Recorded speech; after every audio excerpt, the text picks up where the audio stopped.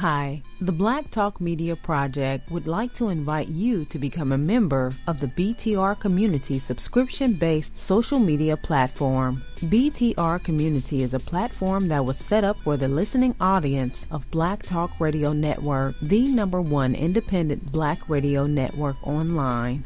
For just $24 per year, your subscription gives you access to an interactive space to share information with like-minded people with your privacy guaranteed. Your subscription will go a long way to help us maintain and improve our current media platforms. It will also help provide a budget so that we can begin the task of establishing localized media centers and radio stations across the United States. The best way to show your support and appreciation for what we do here at Black Talk Radio is to subscribe. Help us to help you be informed. Join btrcommunity.com today.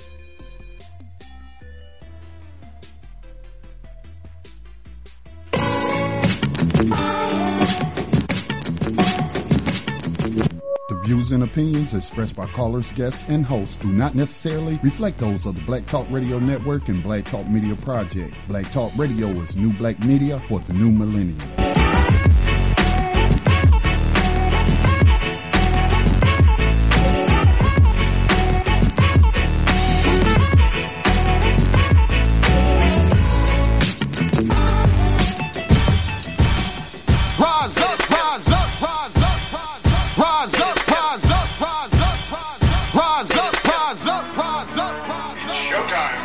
Just lift your eyes up, let your wise rise up. See the signs of the times, if it's time, rise up, rise up. When death and hell dwell among all God's people, when those we chose and trusted have become completely corrupted and inherently evil, when the feast that feeds you starves our Father's children, when snuff, porn, and pedo forms begin to get top billing, rise up.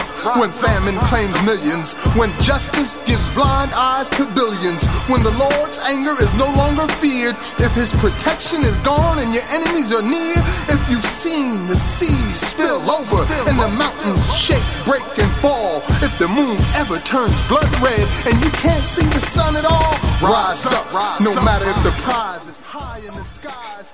Peace and welcome to New Abolitionist Radio on the Black Talk Radio Network, a program that seeks to educate, inform, and agitate on the issue of 21st century legalized slavery. Hosted by social activist and spoken word poet Max Marcus and Black Talk Media Project founder Scotty Reed. On this program, we discuss recent news on legalized 21st century slavery and human trafficking as it is practiced through the 13th Amendment of the U.S. Constitution, along with projects and people who help combat it. Today is the June 6th, 2018 broadcast of New Abolitionist Radio, the anniversary of our program as we head into our 7th season. On and near this day in history, in order to challenge the 1890 Louisiana statute requiring separate accommodations for whites and blacks, Homer Plessy and the Committee des Citizens used Plessy's light skin to their advantage. On June 7, 1892, Plessy brought a first-class ticket on the East Louisiana Railway.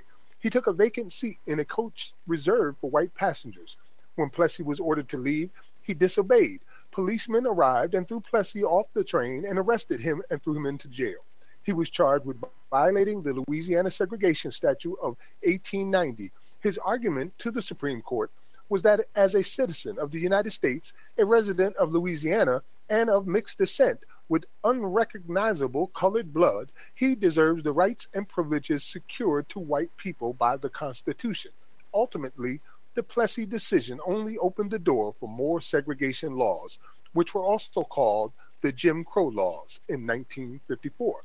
58 years later, the Brown versus Board of Education decision overruled the separate but equal doctrine. Then, on June 6th in 1831, the first annual convention of people of color was held in Philadelphia. One of their first recommendations was that the Declaration of Independence and the Constitution of the United States be read in our conventions, believing that the truths contained in the former are incontrovertible. Our guest tonight, and I'm proud to say this, is on our anniversary broadcast, is Dr. Will Boyd, Alabama Democratic candidate for Lieutenant Governor. We'll be talking a lot about Alabama in every context that we can tonight.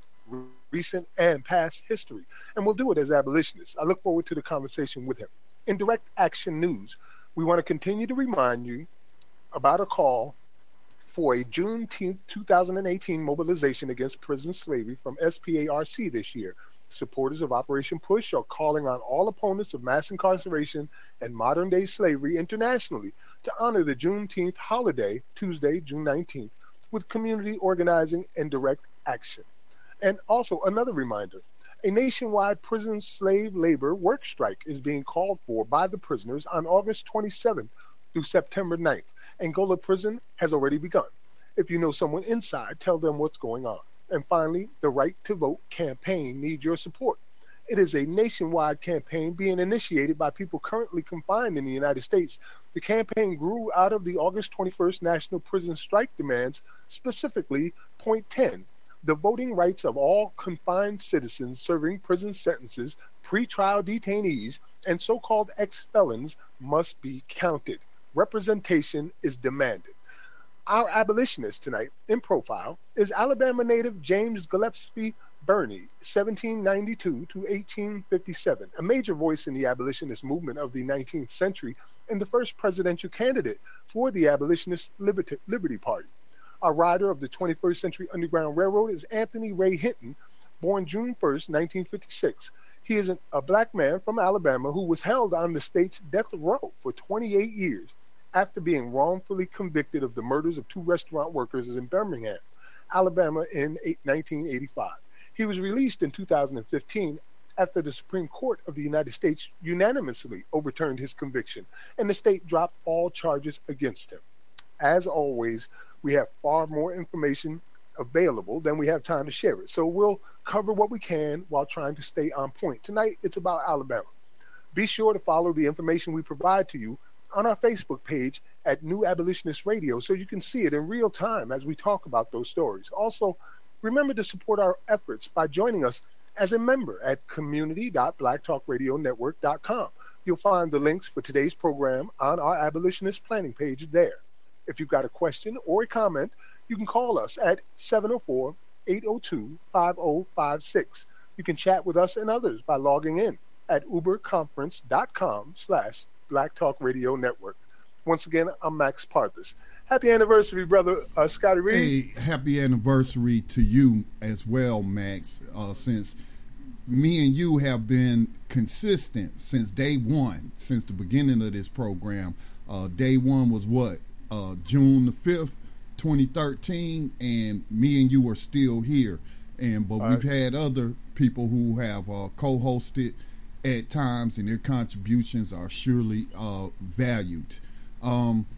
Real quick, I want to throw a curveball at you for a second, Max. Now I know we won't be speaking to our guests, and we're going to rearrange the program tonight to the last half hour. So y'all stay tuned so we can speak with Dr. Will Boyd, and y'all can hear that conversation or ask him any questions. But since it is, I was able to go into the vault. Because in 2013, the current Black Talk Radio Network platform wasn't in existence. So I still had these podcasts and what have you, and I'm starting to hear myself talk back to me, Max. Let me mute you. Yeah, let me mute you, man, because I'm hearing myself come back at me. But anyway, I was able to find in the vault my hard drive the very first show from 2013. So if you don't mind, if we could play the first 15 minutes of that program, that very first program with yourself, myself, Erica Connor or Erica X, and Palmetto Star. I mean, just that I listened to some of the podcasts when I found it and published it yesterday, and it was very intense. But more importantly, you'll hear some seeds, some verbal seeds planted that we've seen manifest since. There was the issue of organizing on the inside was brought up, and then also it was something else that Erica X had said. Now I made note of this on Facebook, so let me pull up that right quick, because she said something. Oh, yeah, she proposed congressional hearings without calling for congressional hearings. But if you listen to what she's saying, that's what she's talking about. And we are seeing more organization on the inside, and hopefully later this year we may see some congressional hearings. So, you know, just planting seeds, man. That's biblical scripture, you know, yep. Right there. Right. Planting seeds, and then those seeds they may not sprout the next year or 2 years or 3 years, but who knows? If you keep nurturing those seeds, you know, you will reap a bounty. That's just spiritual right there, at least the spirituality that I practice in. It was just surreal, you know, listening to that, and then, oh man, we've had these conversations recently, and how we've seen the new abolitionist movement grown. Here's what I wrote. Erica X called for pushing for congressional hearings on the 13th Amendment back in 2013. New Abolitionist Radio, #Seeds. Stated in 2013, the Palmetto Star, that I was not willing to go as far as him and died to avoid the prison plantation, but I was willing to go into prison slavery and organize from the inside. New Abolitionist Radio, Seeds. Max? Man. That's awesome, Scotty. And by the way, I switched over to my phone, so if there's an echo, I can't tell you why now. Yeah, I'm not hearing the echo now. And then real quick, I just posted this to the planning page, but I got a Google alert, because I have alerts out, you know, for news or on keywords, and Geo Group came up today. I got some news from Geo Group, and there's some interesting news in the private, in that sector. But this was reported today, and I just want people to know, because we had Sister Genevieve Jones-Wright lose her bid for San Diego County District Attorney, but she still made an impact. She called out the GO Group and the GOP for taking money from these private prison enslavers, and she posted on Twitter that although she lost as a private citizen, she'll still be pushing, you know, and hey, I don't know how long that district attorney term is, but hey, she can run again. But she ran a historic campaign as being, now I don't recall her really using this in her campaign videos or literature, but we played her answer to whether or not slavery was abolished when she was interviewed by, you know, our brother. What's the name of his media platform and his Facebook page where, you know, she acknowledged the 13th Amendment did not abolish slavery. But listen, here's the impact we've had since 2013 in calling out these private prison stocks. Previous intraday trading performance. I got this from a financial website.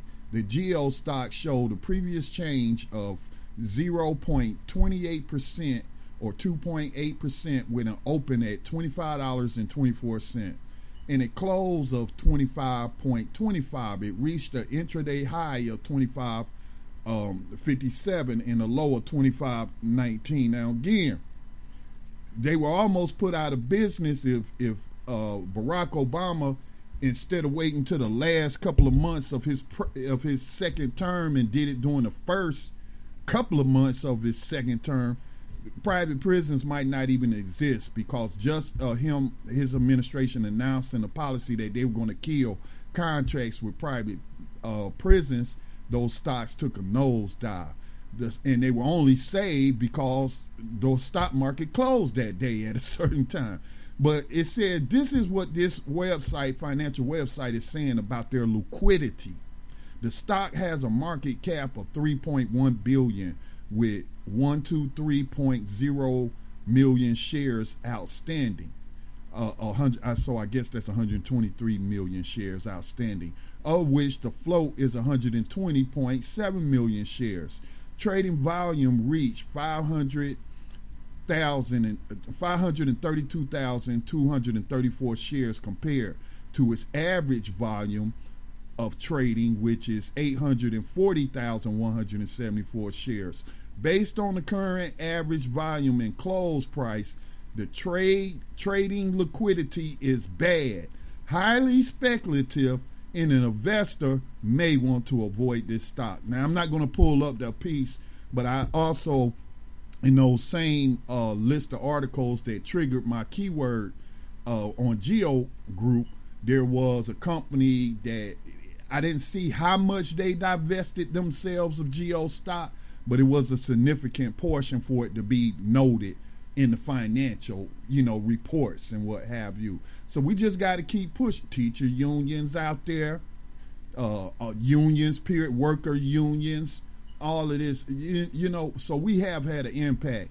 And so I love that their stock is being evaluated as bad, highly speculative, and an investor may want to avoid this stock. Max?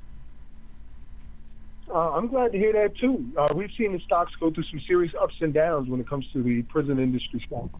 Just their stocks, but also the jail bonds, too. I mean, how much do you think us talking about that, because nobody was really talking about them before, but calling these companies out by name consistently year in and year out, how much of an influence do you think we've had on their public image? I think that CCA changed its name to Core Civic in order to avoid the stigma that we had placed on their name. Even Kanye West said about the CCA and the new slaves today, remember? Yes. It was out in the atmosphere like that. That's one of the many ways that I think that we had some influence, because, again, we pushed the politicians back to the wall. I was lobbying Senator Sanders at the time, who also Hillary Clinton was quoting us and whatnot, on air and listening to what we were saying, and it just pushed Barack Obama into a position where he had to say and do something. And they had never had any intentions of actually ending the contracts. Those contracts are 25-year-long contracts that guarantee 80 to 100% occupancy in their prisons, which is crazy to begin with. So they weren't really planning on getting rid of them. They just had to say something. And just saying something cost those prison companies billions in a single day. Their stock went all the way down, and the only reason that they did not go out of business that day is because Wall Street chose to stop trading on those stocks specifically. We almost killed the dragon that day, man, just with a little bit of influence and push it, the butterfly effect. So, Max, what do you think about my idea? Let's give first a listen to the first 15, 20 minutes of our first show. It's an hour-long podcast. And here's some of those seeds. I think it was kind of prophetic.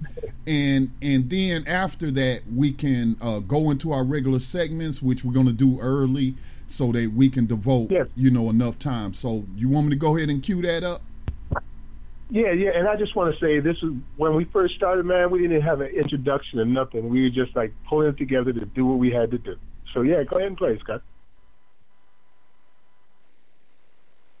Get involved. Come on. Get involved. Come on. Get involved. Come on. Take a stand. Cleo Jones. It's another one shot dead in the street. And we gotta lose before we move our feet. We keep repeating the same cycle. Time after time. 40 years that went by, we seeing the same headlines. Sending me lines drawn from coast to coast. International, they screaming revolution, revolt. But we all calmed down once we wrote that vote. Now we waking to the sounds of sirens. Desensitized to the violence. Uniform and the masses that can't grasp it. Babies laying in caskets. Politics. Peace, this is Max Spartus, and you're listening to us here on Black Talk Radio with Scotty Reed and Erica Connor to New Abolitionist Radio. It is time for a 21st century abolitionist movement, and here we are today. Peace. Greetings, everyone. That's my brother, Scotty Reed, speaking right there. Erica, are you on the line? I am here. Hello, everybody.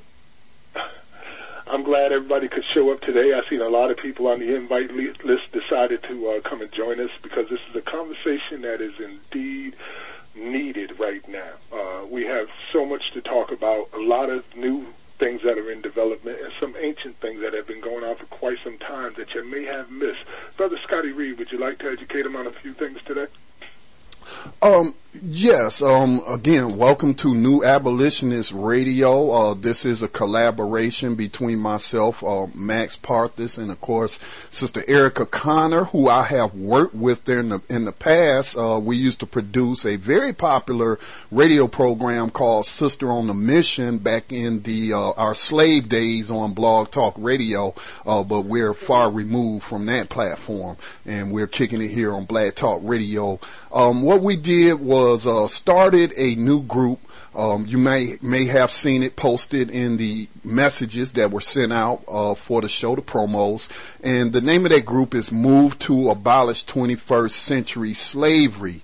And the main mission of this program, which is an extension of the group, is to just educate the public in general that slavery still exists. It was never abolished. Check out the 13th Amendment, read it, come back and tell me if you disagree.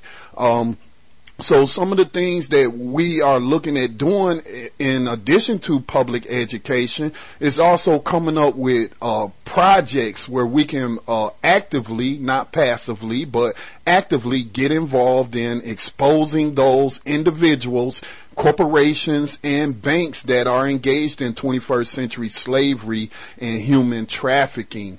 And, I'm just looking forward to seeing what we can do with this program and with the group, of course, building on the work of others that have come before us. But we feel like, we need to lend a hand in this new abolitionist movement. I've been doing this most of my life, as a matter of fact, and I remember earlier we was talking about, today we would do an introduction of who we are and why we're here. For those who don't know me, my name is Maximus Parthis. In 2010, I was ranked the #1 spoken word poet in America by the National Poetry Awards. I've had all kinds of awards and accolades over the years, but mainly it's always been because of being an actionist. My wife and I have been doing this together for a couple of decades. Our family's involved. We decided that this is our main goal here with our art and our movement through Prismatic Dreams, our main website, and MaximumImpactPoetry.com, Whisper Words Poetry Mixtapes, and all the things we work with in media over the years to direct our energy into this movement. Nothing is more important at the moment. I mean, I'm looking around and I've seen a lot of issues, and my wife and I had to weigh our options because literally we're willing to put our life on the line, as Brother Scotty Reed has said on numerous occasions. And nothing is more important than freeing our people from slavery, because slavery never ended. And once you come to that conclusion, you have to understand just how much of a priority this thing is. So again, I'm Max Parthis. That's where I'm from. That's why I'm here today. Erica, would you like to introduce yourself? I sure would. My name is Erica Connor, and I go by Erica X. X is my legal last name, but Connor is my slave last name, given by my family, of course. We'll make sure we change that, Sister Erica. Okay, no problem. I'm an activist. I have magazines. I have different things that I do in different cities to help bring awareness to missing children and education. I joined this movement because things in my own family. I've seen some of my family get caught up in the jail or in this slavery, new Jim Crow myself, and I just see how it tore our family down, and I see it continuing to tear families down all across America. I sit in courtrooms daily, and I can tell you that 9 times out of 10, it's hard. It's high. If you don't believe me, go to your local courts and check this out. That our African Americans, or whatever they want to be called, have an all-white jury. And if you understand, yes, okay. See, and we have to fight against that. We need to fight for a jury of our peers. I understand that all people have been in prison, and this goes across all color lines. However, we're in prison at a higher number, and that's why I want to get involved, because I think all people should have a fair representation, and I want to get rid of this slavery. It's a mark on the country. It's just wrong, and I want to do something in my generation to make a stand. That's why I'm here. Wow. If I could only hear a million more say exactly that last statement, it would be a wonderful thing, man. Bravo to you. Thank you. Well, that's who we are. And we're here today to start making some change. Now, it is true, and you're going to see this over the coming weeks, that we don't always agree on every little item, but we do agree on the things that matter. And I think that's going to make a difference. And we can set an example for those around us to do the same thing. So eventually, we can all be fighting for the same reasons. You know, I see that in my community, in the arts community, very often, where it's such a diverse amount of people and the things that they're after, but they don't really agree on the primary issues. It's the same thing with Occupy Wall Street. You know, there wasn't really any primary issues. This has got to be it, man. I don't know how I can impress upon my peers. This has got to be it. There's so much death. There's so much slavery, so much poverty. Almost everything that's going on, you could trace back to this. Yes, I totally agree with that. And I would urge the listeners and us as well to get all the books and all the information that we can on this prison industrial complex. It's Michelle Alexander's book, The New Jim Crow. There's a lot of those that are just so pertinent to what we're talking about right now, and we can loop it all into to getting rid of this slavery and the 13th Amendment. It has to go. We're not a third world country. Why are certain people treated that way? And we need to get rid of it. One thing, and I do want to go ahead and give out the numbers. This is an informal program. We invite listeners to call in and share their thoughts on this system. And I want to give out that telephone number. It is, if you're listening, should be right there in front of you on the broadcast page and in the information that was sent out, but I'll give it out anyway. The number is 218-862-7200, extension 62990. That's 3962-9990. If you just want to listen, that's fine. All of us don't have smartphones, so that's why we set up the conference line so those dumb phones can call in. Okay, so then hit 5-star on your keypad. That'll let us know, that you want to add to the conversation. But I want to, before we go to the lines, we do have a caller that wants to speak. But before we go to the lines, I want to reiterate or build upon something that Max said. And even Erica touched upon that this affects all people, regardless of color. Yes, we know that black people are the primary targets of the human traffickers and enslavers, but they also target people based on their socioeconomic status. So, a lot of poor white people is going to prison too. Of course, blacks are followed in number by Hispanics, and can't forget my Native American brothers and sisters as well that are being enslaved on the prison plantation. But, for those that are members of the Black Talk Radio Network, you know that we had another program to focus on this issue. And while I won't call out that organization by name, because it wouldn't serve any purpose, and I don't want to be like, seeming like I'm vindictive. But the reason that I had to cut ties with them is because they wanted to exclude people based on their other political, religious views. And I just have a disagreement with that. I feel like, like Max said, we're not going to agree 100% on everything. I was married for 5 years, and it's probably why I'm divorced, because we didn't agree on enough stuff to stay together. But, if you feel like, if you agree with us that slavery was never abolished, that it is a big problem, and that it is an evil institution, and you want to lend a hand to bringing awareness, to bringing attention, and participating in projects to target the human traffickers and enslavers, then I don't care about nothing else. What you do outside of the group, what you post on your Facebook page, on your Twitter account, that's your business. As long as you stay focused on the issue of 21st century slavery, when you come to our group, Move to Abolish 21st Century Slavery, we will not turn you away. And before I go to the phone lines, I would like to ask the co-hosts, do y'all agree with that? Oh, absolutely. I would like, I do. I totally agree with that. I would like to state, however, that where I stand from, because I'm an activist, I stand on the part of us being oppressed, but I welcome anyone. But that's just because you have to help. I just see it more because of who I am and how it affected me. And so I see how it affects African American people and poor people. And that's the avenue I attack it from. But I totally agree that doesn't matter what type of religious background, what your political, that doesn't matter. As long as we want to get rid of this, I totally agree. Yep, and I'm the anarchist of the group. I'm the barbarian. So I love it. I definitely agree on that. Good evening, everyone. This is Will Boyd. For a common goal, I'm happy. I don't want us to be here for a million different reasons. I want us to be here for one reason: to end slavery.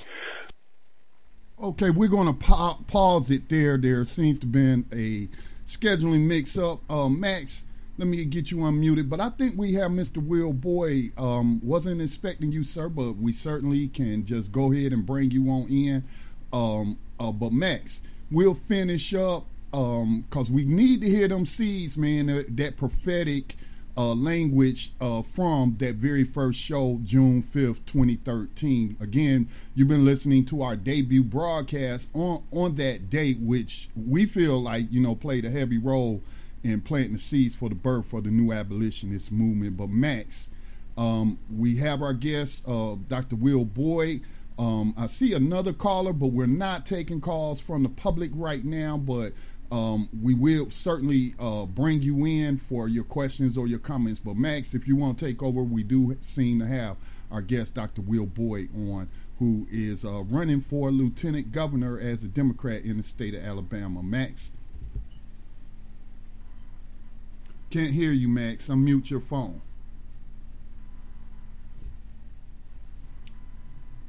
Max Partis?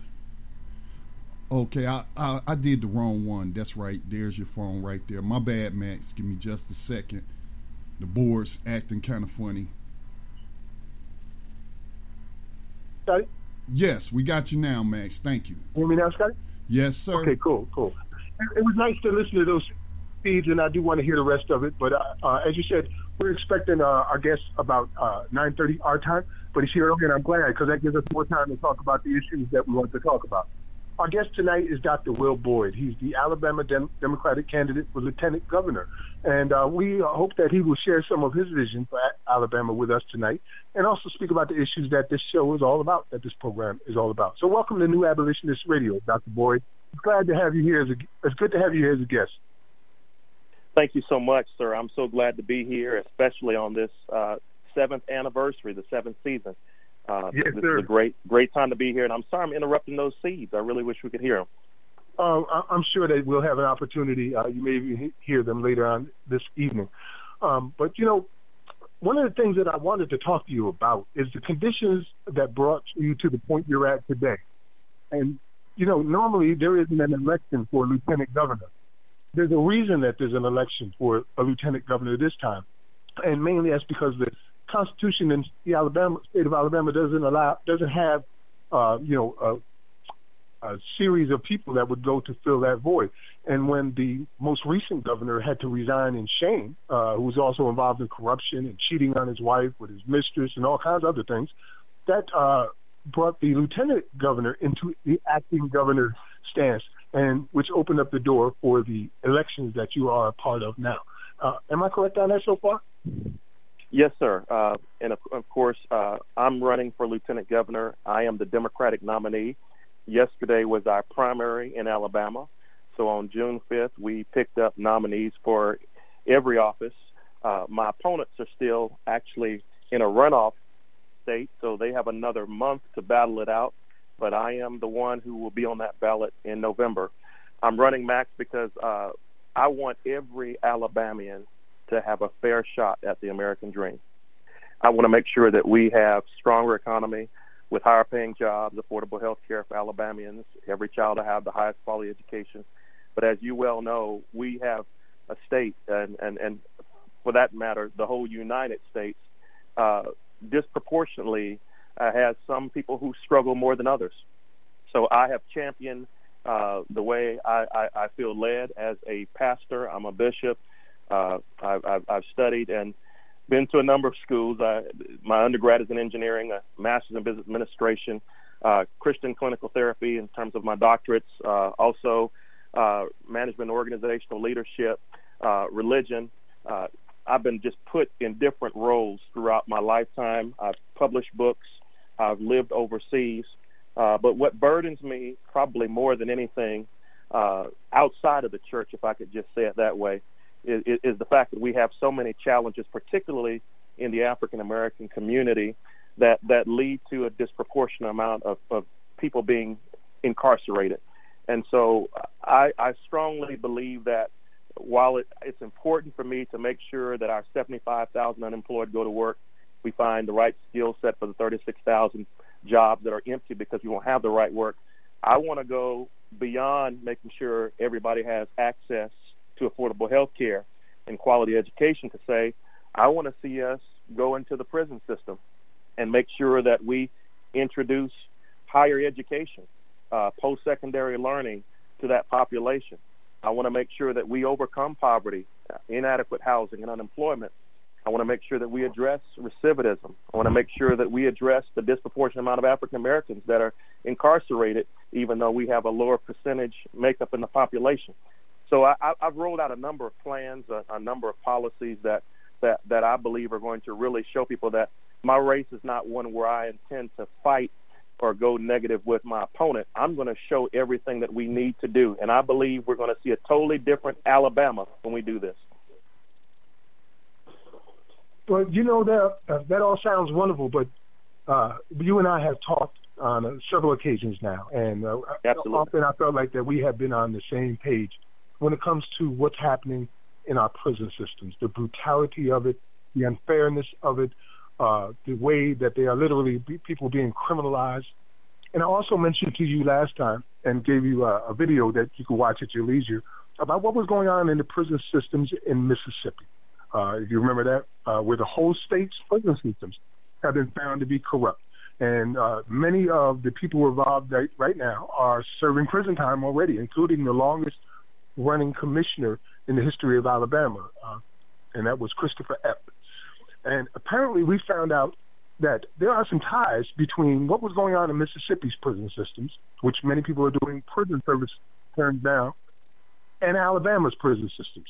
And the connection is particularly found in the healthcare provider, which is the same service that the federal government is suing right now in Mississippi, them along with 15 other companies that are exploiting prisons. So apparently the governor, who you will be following up on and becoming Lieutenant Governor Reed, just signed a deal with this company for $260 million. I think it was $260 million. Or it might have been $360. I'll have to look it up and let you know in a few moments. But I was wondering how you feel about that. And remember when I asked you before, if you found out that this type of thing was happening, how would you react? I'm very curious what you think of this company that is providing health care for the prison systems in Alabama in no big contracts that are also being sued by the federal government right now for what they're doing in Mississippi. First of all, we have to make sure that we, as the Alabama Department of Corrections, or any Department of Corrections for that matter across the United States, have wardens and people who are in leadership who not only are concerned about the safety of the staff, the workers, but even more so the prisoners themselves. And anytime such corruption is discovered, I think it is imperative that we, the leaders in government, make sure we stop such unethical practices and only bring in people who are going to model the best ethical standards and behavior. Problem I have with this privatization of prison systems is that we spend, I quote Frederick Douglass all the time. We don't mind, housing broken men, but we don't go back to the root cause and figure out why these things occur.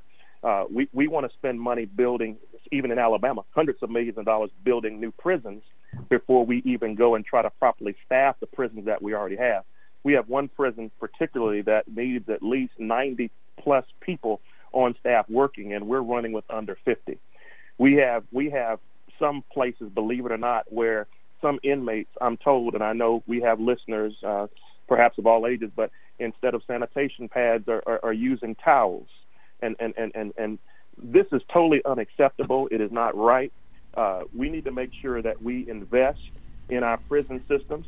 If we're truly to be about rehabilitation, to get people back into society, they should have adequate and above adequate, but a decent health care. They should also be at a point where they're able to receive treatment and vocational training to overcome substance abuse.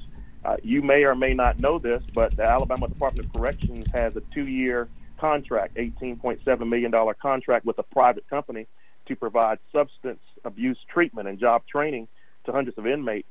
And they trimmed that from $18.7 million down to $3.8 million. Now, how can you rehabilitate?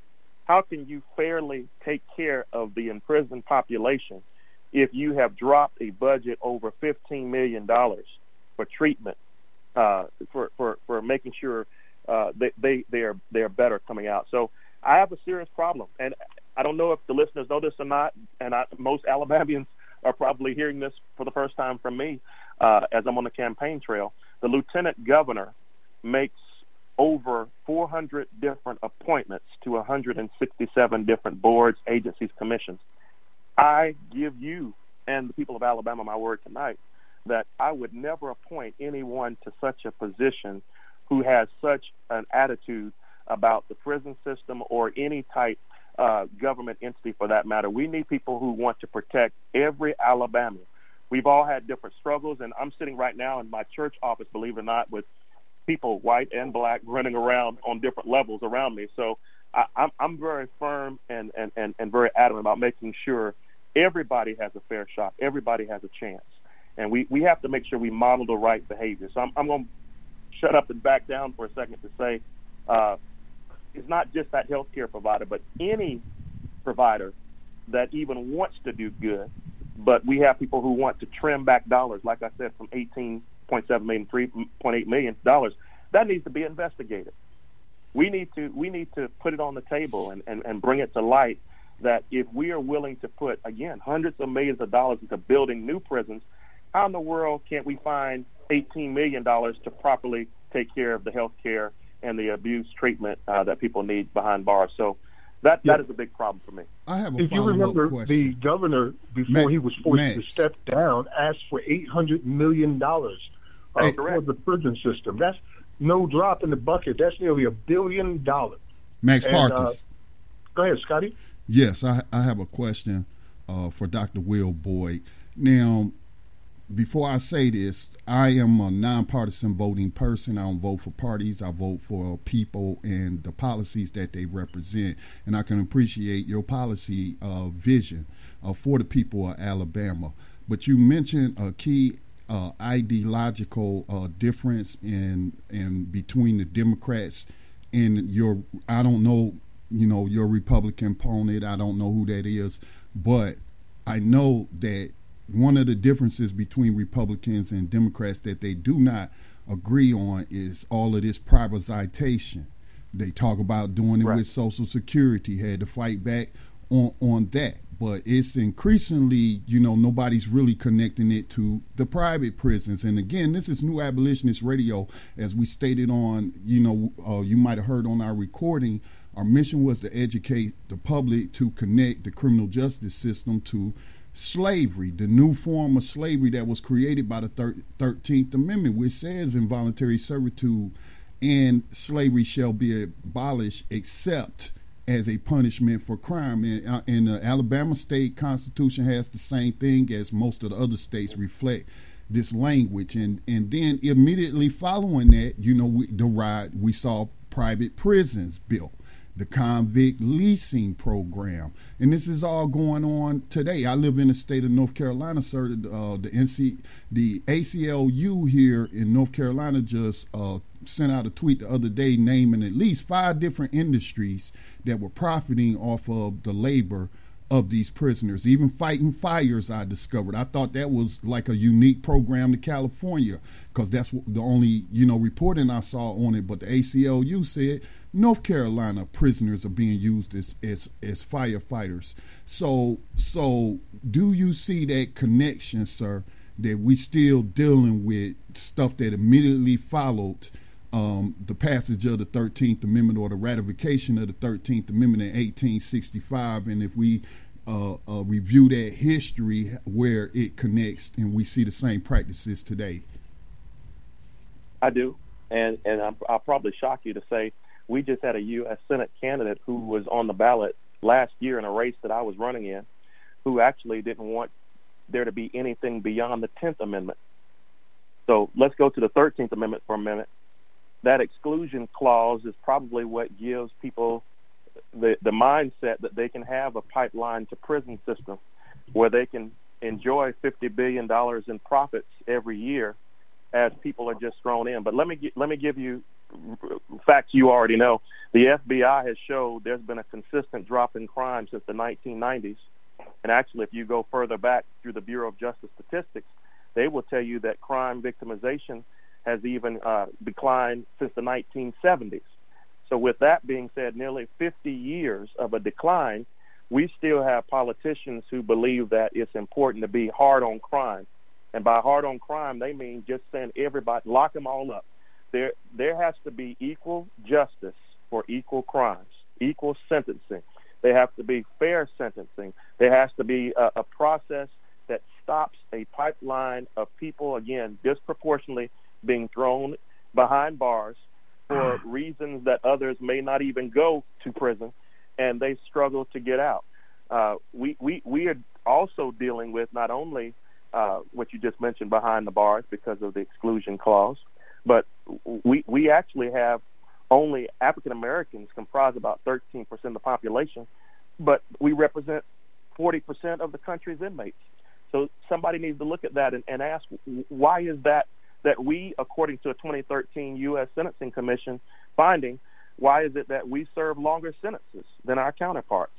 Crime rates in black communities have declined faster than the other communities, but yet African Americans are remaining behind bars for longer periods of time. So the exclusion clause may very well allow people to take advantage of people behind bars when it's just the opposite. The goal should be rehabilitation for those who aren't there for life, obviously, so that they can come out and do well. So we have a lot of ways in which we, through the privatization of prisons, make money by keeping people in prison. And that has to stop. We have to look at why we have so many people who have minor infractions, one slip-up, one error, and all of a sudden they're finding themselves in jail without parole, in jail without any opportunity to ever get out. These are things that we have to work on. And I don't know any other candidates that are speaking boldly towards the issues. I'm doing it recognizing that I may not have this shot again. God gave me this opportunity to do it, and I'm going to speak truth everywhere I go. So I don't know what the other politicians may tell you, but I'm telling you that exclusion clause should come out. Well, you have another Democrat running for, what is it, Max State House, District 33, Scott Brewer, who's been a guest on New Avenue. Scott Brewer. So I think you might find an ally in him on some of these issues. He is. Hey, Dr. Brewer. I'm talking about Scott Brewer, and I'm like, Dr. Will, I'm here. When he said Scott, I was thinking of Scott Brewer when I said it. In any case, Dr. Boyd, I would like to share with you a couple of quotes from articles regarding the deal that's going on with this healthcare provider in Alabama, so you can be aware of it. And these are important quotes. I'd like to hear your thoughts on that. And then after we do that, I want to play a short video clip. You'll hear the audio of it. It's a couple of your people that you'll be working with, speaking about what they're doing with the prison systems in Alabama. It's Chairman Troy Stubbs, from the County Commissioner for District 3, and Senator Clyde Chambliss. And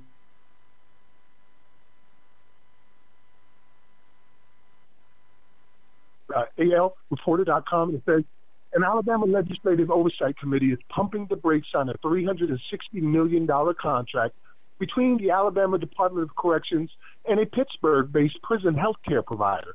The Legislative Contract Review Committee delayed the proposed contract with Wexford Health Sources Thursday after lawmakers expressed concern over Mississippi's corrections bribery scandal involving the company. So that's the first one. Then the second one is more recent. First, they stalled this bill because of that scandal, and then it was signed by the governor.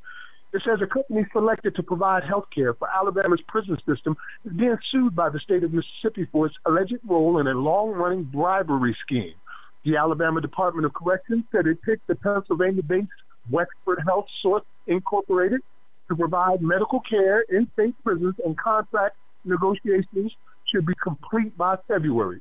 Commissioner Jeff Dunn said that the company, one of four to submit proposals, was picked based on a combination of quality and care and overall cost. But Wexford is among a dozen companies sued by the state of Mississippi in February for allegedly using consultants to pay bribes and kickbacks to then Mississippi Prison Commissioner Chris Epps, who was sentenced to almost 20 years in prison in May following this bribery scheme. Your thoughts on that?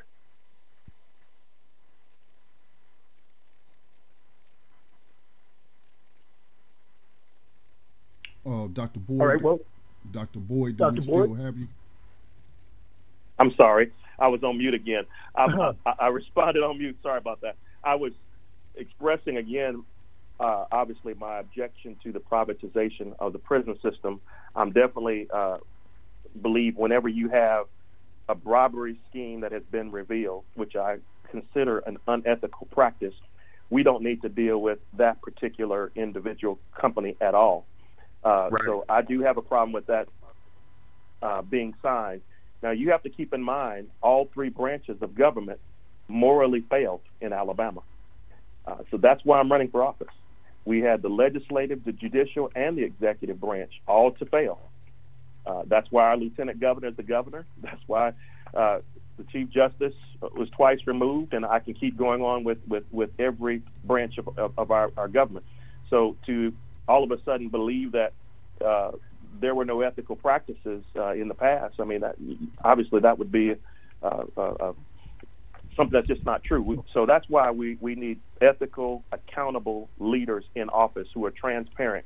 And when I see something like this, whether they provide quality care, whether the cost is overall, comparatively speaking, lower than others, we find out that there were people involved with bidding. There was a bribery scheme that should have been shut down, should not have been signed. You have to keep in mind, we also just tried to pass a law that we call the wolf in sheep's clothing law, which would have allowed politicians to basically be treated, if you would, like lobbyists, or it would allow them opportunities to do certain things that they otherwise would not be able to do as politicians. So in Alabama, this is why we need to restore trust and make sure we have some people in office who are going to fight against issues like these. Thanks. I appreciate your answer on that. As a matter of fact, as I mentioned earlier, the governor has already signed this $360 million deal, and that's in addition to the $800 million that was asked for by the governor. And we're only talking about a prison population of 30-some thousand people. So basically, you're saying that every prisoner in every cell is going to get $6,000 to $8,000 a year worth of medical coverage. I don't get $6,000 to $8,000 a year in medical coverage, and we know damn well those prisoners aren't going to get it either. So that's just the way things go. So it's something that you'll be walking into, because you're walking into the history of corruption in Alabama that is thick. Just since 1990, you had three governors who have either went to prison or been prosecuted. And just last year, the Speaker of the House was prosecuted on ethics violations. Just last year.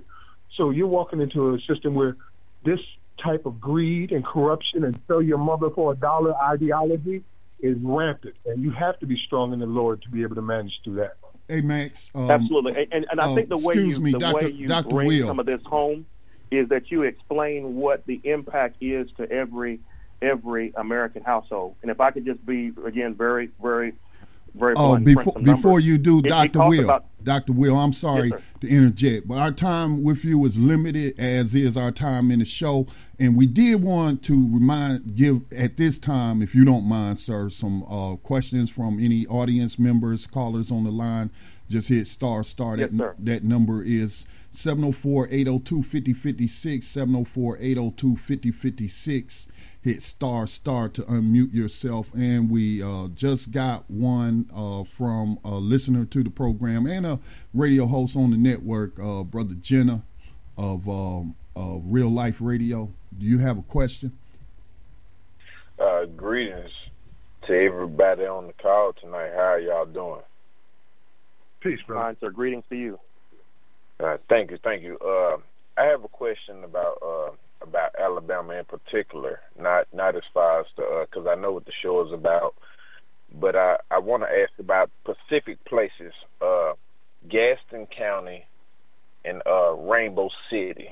I know it is a lot of racism that happens in that particular place. I stay in, I'm from Chattanooga, Tennessee, so I'm on the border of Alabama, but I have family that's down there, and I know they go through a whole lot of racism, whether it's being beat up, arrested but not arrested. I'm not sure if you know what that means. That means that when you get the cuffs put on you, get scruffed up, and then they let you go. A lot of this stuff goes on down there. I wanted to ask you specifically, what are your aims for the racism that's practiced in Alabama? Not just the prison system, but just the brutality that people have. So when they do see those blue and red lights, whether they did something or not, they start acting a particular way. Brother Jerry. How do you plan? Yes, sir. Brother Jerry.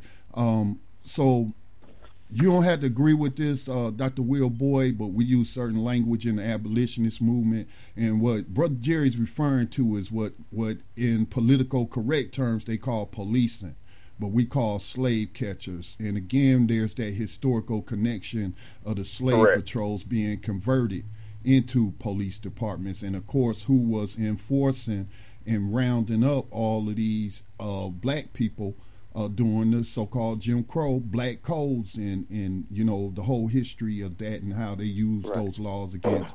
So he's talking about slave catching and brutality, which again you just mentioned explaining how it affects all American households.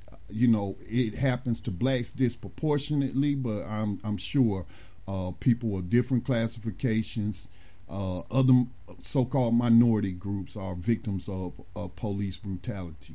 Would you? Earlier, he wants to know what your plan is to do something to bring that to a halt. Yes. Thank you. First of all, I know I know Thank the you, show Jerry. is limited, but so you're not misinformed or misunderstood what I said. The impact on every family, what I was speaking about is how much it costs, $500 a year for every American household for that particular $8,000 medical coverage for every inmate. That's what I wanted to throw at you earlier. As it relates to policing, slave catching, brutality, behavioral therapy, whatever you want to call it, every time I drive through a certain part of my area in North Alabama heading home from Montgomery, I'm usually stopped, probably because the car I drive and the fact that I have on a shirt, tie, bow tie, and usually not for anything at all. And it's whenever, obviously, I cut the cabin lights on and they're made aware who I am, that they quickly let me go. But there are some people who are not in that same position. Let me just tell you, I've been in that position myself, where I came in on casual clothes and was surrounded by people. And I'm going to give a disclaimer, in South Carolina, my home state, I was actually stopped, apprehended, and they had a description for an African American. They believed that I fit that description on a Saturday, of a ball cap and a T-shirt. They thought I robbed a bank, and I just come off a fishing bank. And so I don't even need to go into that story about how many African Americans fit that description that day and what I had to go through. My cousin, just so you know, was actually a decorated military soldier, a military veteran, who actually was struggling with an issue, mental health, and that particular day did not even have his medicine. And when patrolmen were called, he was actually killed, and he was unarmed. So when we start talking about brutality and all these, terms, number one, we only have 250 highway patrolmen in the state of Alabama who are on the street. I have friends, fraternity brothers, who are wearing the blue, and I respect people who are in law enforcement. However, African Americans are unfairly being hit, being attacked in this manner. And the way that we stop it is to raise the awareness by doing what you're doing on the program, but also putting somebody in office who can actually pass legislation or actually bring awareness at a level, what I could, as Lieutenant Governor, a bully pulpit, make it known to the whole state that this type of action will not be tolerated. I close by saying our own city passed a bill, not even a bill, but they passed a referendum a few weeks ago saying that we don't tolerate such hate, such racism. And they didn't have to pass it. They were very bold and they did it. But it takes more steps like that to make sure we expose it when it occurs and that we stop it from ever taking place. I remember you said at any given time, I have access to 35 senators that I will talk to. I will walk through every aisle, every office, and try to bridge that gap. And absolutely, that's what we do to see you do. We do have one more call, Governor, Max. You are I would be the president of the Senate. One more call. I can talk to every one of the 35 senators. We can talk about what issues we're facing. And yes, you mentioned Gaston, you mentioned Rainbow City, but let me just be very blunt. And you all have to realize now as the nominee, I'm sure people are probably listening, and everything I say they'll use as a soundbite. But I'm more concerned, not necessarily about people who may be trying to engage in these activities at night with handcuffs, whatever it may be. I'm even more concerned about the people who sit behind the desk in the white shirt with these attitudes and cause people to miss out on opportunities, to cause people not to go to certain schools, to cause people not to take certain jobs. When asked a few weeks ago by a Republican-leaning newspaper, what is the greatest social ill in Alabama right now? I know they wanted me to say abortion. I know they wanted me to talk about same-sex marriage. I told them racism is the problem. Now, here's what I mean about white collar, if you would, catching. I'll just say it that way. We have 155 different licenses that are required just to get an occupation in Alabama. We take in $80 million a year for licenses and $30 million additional to keep people with licenses. That means the massage therapists, the people who were in the nail parlor, the people who were in the barbershop, on and on. They have to struggle to get money to get a license than to keep a license. And disproportionately, guess which population suffers the most? African Americans first, Hispanic second. It is not just on the streets late at night in these areas you mentioned, but it's happening in broad daylight in businesses as well. And until we address racism and the issue that you're talking about today, modern day slavery, we're going to see people continue to struggle. But I believe God. I'm in the church right now. I believe God that there are loving people on both sides of the aisle, white and black, Hispanic, who want to work together and bring the change we need in Alabama. Dr. Boyd, there's a video I want you to listen to along with everybody here. It's from two of your contemporary workers there in the government. As I said, Senator Clyde Chambliss, Republican, and Chairman Troy Stubbs. And they talk about what they're going to do and what they want to do with the prison budget in Alabama. They are using this as an economic development program, and they are saying it in no uncertain terms. The only time that they even mention anything about prisoners, because you know this economic development program needs prisoners, is when they refer to them as the scary people who are trying to do us all harm and need to be protected. And as a matter of fact, the senator himself says he only represents the wardens. He's concerned with the wardens.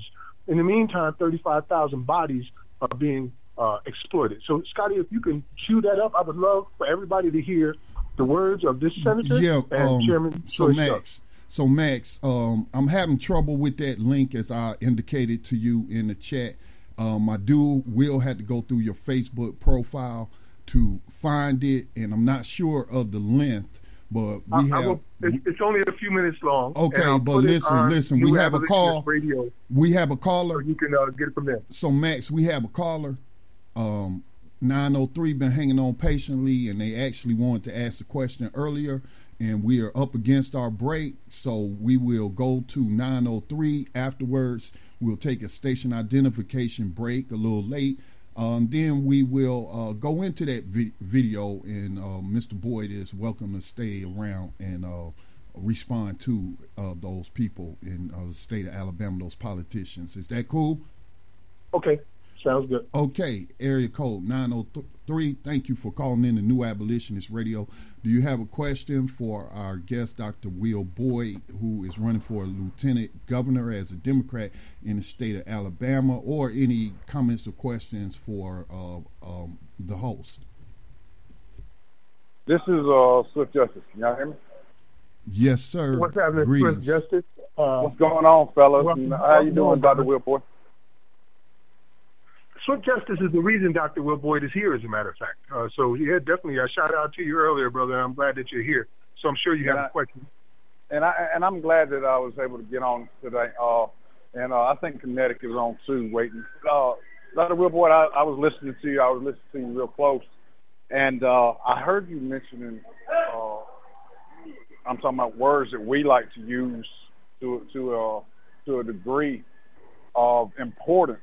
And that modern-day slavery thing is our focus, as I'm sure you already know. Modern-day slavery inside of the state of Alabama goes on without saying, to an extent that is just unbelievable to the individuals who do not realize what actually takes place inside these prisons each and every single day.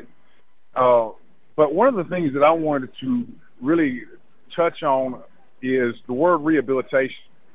Every last politician that we have heard speak, and that does lean to the inclination of doing something about modern-day slavery, pretty much it misses that word rehabilitation.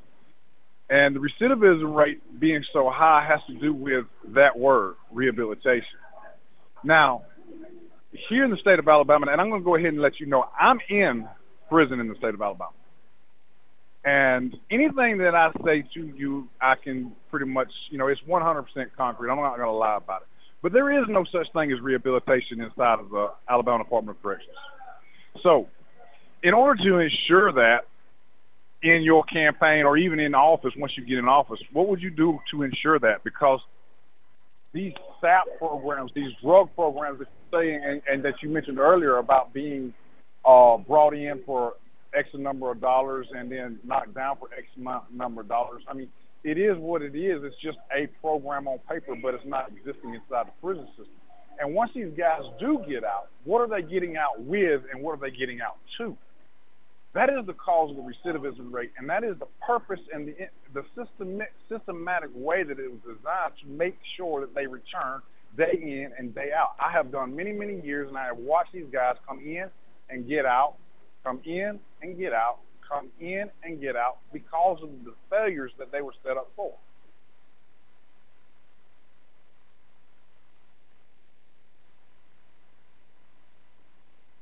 I believe that was the question for you, Dr. Boyd. He might have his phone on mute. I'm sorry. I'm muted again. I'm sorry. I was thanking you for the conversations we have, and I appreciate you sharing. Let me just mention, when you speak of social theory of crime, there are 4 words that are often used: deterrence, incapacitation, retribution, and rehabilitation. I actually, again, you can hear my wife playing the organ in the next room over. But long story short, we actually ran a program out of St. Mark, which we go 2 years into the prison, into the jails, and we try to make sure we prepare people for transition to get out. 2 years, we stabilize them, and for additional 2 years, we're making sure we help further beyond stabilizing them, getting them where they need to go in terms of education, et cetera. So even though that word rehabilitation is thrown out, I understand clearly from a statistical point of view that when we look at those people who are unlikely to offend and go back in for recidivism, people who have college degrees rarely reoffend. And so every time I mention that we need to push post-secondary learning or college education to the college, people always push back and say, well, now, why would you do that? People only have a 7th and 8th grade education. No, we need to prepare people so that they can get a competitive job when they get out.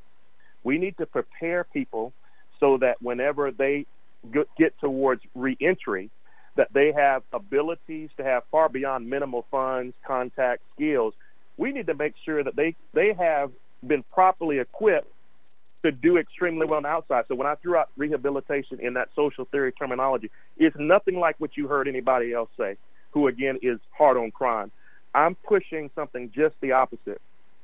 I realize we are in prison for a particular reason. There is an offense that may have been committed, but we need to make sure that we have inside the prison system ways to put people back to work, to earn money, to be able to live and feel that you are free from harm or danger by those who have you under watch, if you want to say it that way. And then let's just be very blunt and very honest. I used 2 words, behavioral therapy earlier. The goal some people have had all along, whether they call it rehabilitation or not, is I strip you of your dignity. I make you feel like you're less than a man or a woman. I make you feel dependent on me. And all of a sudden, you can't do anything but remain in that mentality. So we've got to break that mold, that stereotype. Wow. And I know that's bold, that's radical, but that's what it takes to get past incarceration that is overused, expensive, and offensive to democratic values. Hey, you just described slavery pre-1865. That was the goal, to strip them of all their dignity, rob them of their humanity. Man, we do appreciate Swift Justice calling in. Just wanted to let you know, Dr. Boyd, Max has a 5-minute video of these opponents, I think he described them as, that he wants you to listen to. So we're going to delay our break if you have time to give a listen to this video, and then we'll let you go. I'll hang out with you as long as you want. Okay, cool. Just a disclaimer, these are not my Republican opponents for Lieutenant Governor. You're telling me these are again, Senator Clyde Chambers and somebody else, they're right? not your opponents. They're just people that you'll be likely working with there in Alabama. Yes. Senator Clyde just Chambers a disclaimer. and Chairman Troy Stubbs. But Yes, sir. Yeah, Max. So I'm going to just go ahead and then take this short station identification break. Again, you're listening to New Abolitionist Radio. We are on the Black Talk Radio Network. .com. That's the web address. Every Wednesday night live at 8 o'clock p.m. Eastern Time. And you be sure to check out our podcast. Again, that's on blacktalkradionetwork.com. Look for New Abolitionist Radio. We'll be right back. After this short break, we're going to go right into that video. You are tuned in to the Black Talk Radio Network. For podcasts and live program scheduling, visit us on the web at blacktalkradionetwork.com.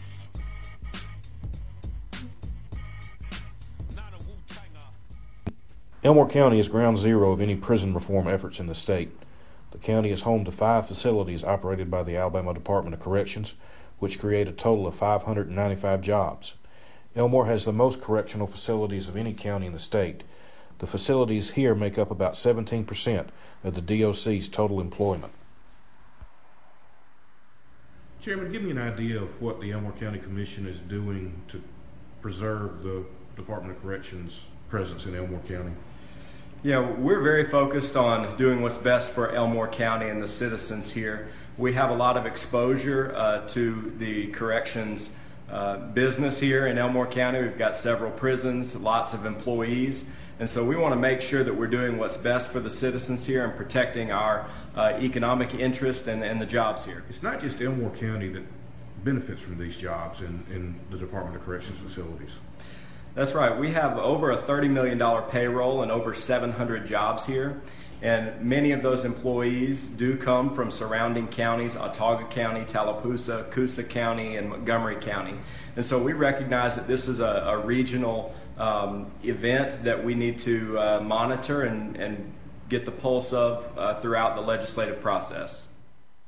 Saying the reform process is fluid is an understatement. The current bill has made it out of the state Senate and is up for debate in the House. It can be amended and changed, which means a conference committee from both chambers must hash out the differences, and then each chamber must pass the cobbled-together version of the bill. Then it goes to Governor Robert Bentley for his signature, and legislative days are ticking away. Senator, you were key in getting the current prison reform bill out of the Senate into the House. Give us an idea of why you think the bill is going to work. What are the strengths? Well, there's a couple of key components. One is we did away with the design build aspect and went back to the current design bid aspect that we use in state government now. So that was a big win to try to get that out. But the biggest issue is, especially with Elmore County, in making sure that we keep those jobs there and have that opportunity. The way the bill is structured now, Elmore County has a say in what's going to happen. The original bills, they really had no say. It was just going to happen. Now we have some ability to affect the process. So that's a big win in the bill. Clyde, Elmore County's in your district. How important is it to keep all the prisons in Elmore County? Well, it's very important, but more important than that is the wardens who are there in those prisons, working in those prisons. Those wardens are the ones who are protecting us as a society from those who would seek to do us harm. I represent those wardens. So getting them and the prisons into a more secure, a more stable environment is very, very important, because those wardens deserve to go home to their families every night. Now, what about the economic development for Elmore County? How important is that for the continued economy? It is important, and if one of these prisons are built there, it actually would be an increase probably from around 400 jobs to 700 jobs. So it could be a significant economic positive impact if a new prison's built there. Everybody wants to think that if they were alive during slavery, they'd be an abolitionist. Everybody wants to think that if they were active during the time of lynching, they'd be rallying against and trying to prevent lynchings. Most of us believe that if we were alive and in a position to march in the 1950s, we'd be on the side of Dr. King. But today, we're in the face of all of these problems. 1 in 3 black male babies is expected to go to jail or prison. There are these constant unarmed shootings of unarmed black people. And the question is, if we're not prepared to respond to these issues, if we're not prepared to act today, then I don't think we can claim that we would have acted any differently during slavery and lynching and segregation. So that consciousness for me is critical to creating our institutions, not just the press, but our courts, the police, law enforcement, our elected officials, to think differently about this continuing legacy of bias and discrimination that manifests itself all the time. And that's the challenge that I see us trying to take on with these cultural projects. There you have it. You heard it with your own ears. That was starting with Chairman Troy Stubbs, and County Commissioner in District 3. Then there was Senator Clyde Chambers, and finally it was Brian Stevenson. All three of those are Alabamians. And the interview came from Marty Roney. It's titled "Elmore County is Ground Zero to Any Prison Reform," from the Montgomery Advertiser. Wow, man. I mean, just the way that those politicians were describing it and the benefits of modern slavery. This is the benefits of modern slavery for your county. Build more prisons.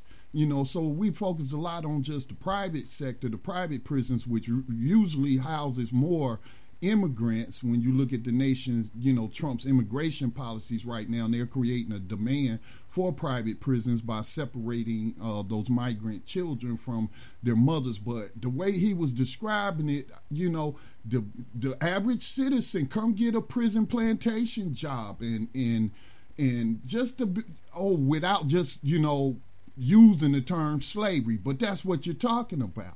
Profiting off of just warehousing people, and often even using the state itself, and I'm speaking on North Carolina because I know about North Carolina, but using them as cheap labor, $1 a day. That's still slave wages. So all, victims of slavery pre-1865, some of them also got wages, and how they was able to save up and buy their own freedom.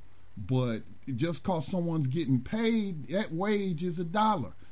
That's slave wages compared. And these people have families at home. They have liabilities to the victims if they committed a crime.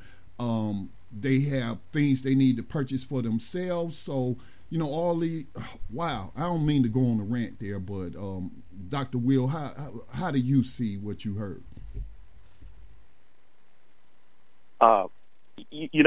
It almost sounds like an us versus them type narrative. And I think what you had was you have individuals who are thinking purely from an economic standpoint, home rule, how can we get involved with the process of putting people to work in our area.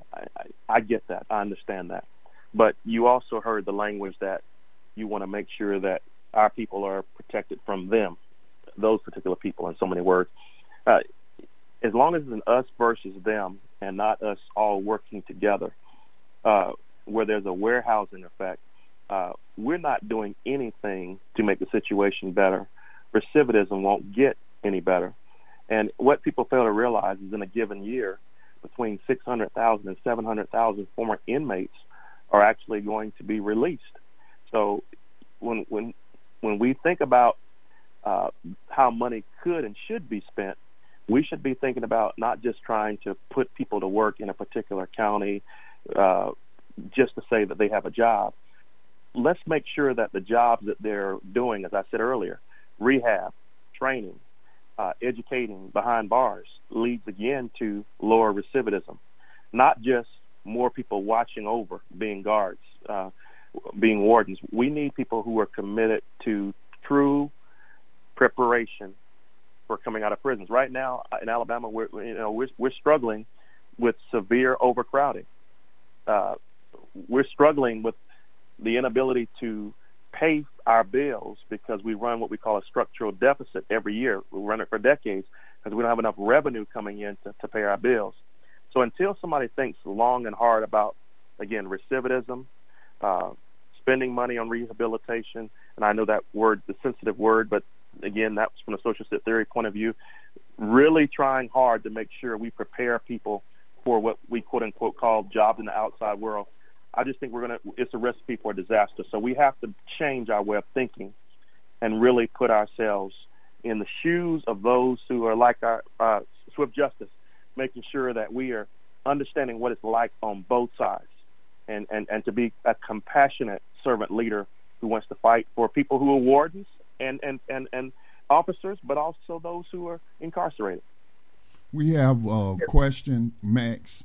I'm not sure if you see the board, but we also... No, I can't see the board, Scotty. I'm sorry. Yeah, we have Virginia abolitionist and contributor to New Abolitionist Radio, Otis, on the line. He has a question or comment for Dr. Will Boyd. Otis? Hello, gentlemen. I just heard him talk about some of the people he would be responsible for appointing if he were to win. So I just want to quickly ask you, does that also cover some of this funding for public defenders and the use of jails to stockpile people? Because the local and state jails have just as many occupants as the prisons do. So I just want to know how you feel about that, too. Bail bonds. Would you please repeat the question for me? I could barely hear it. I'm sorry. It's probably just my connection.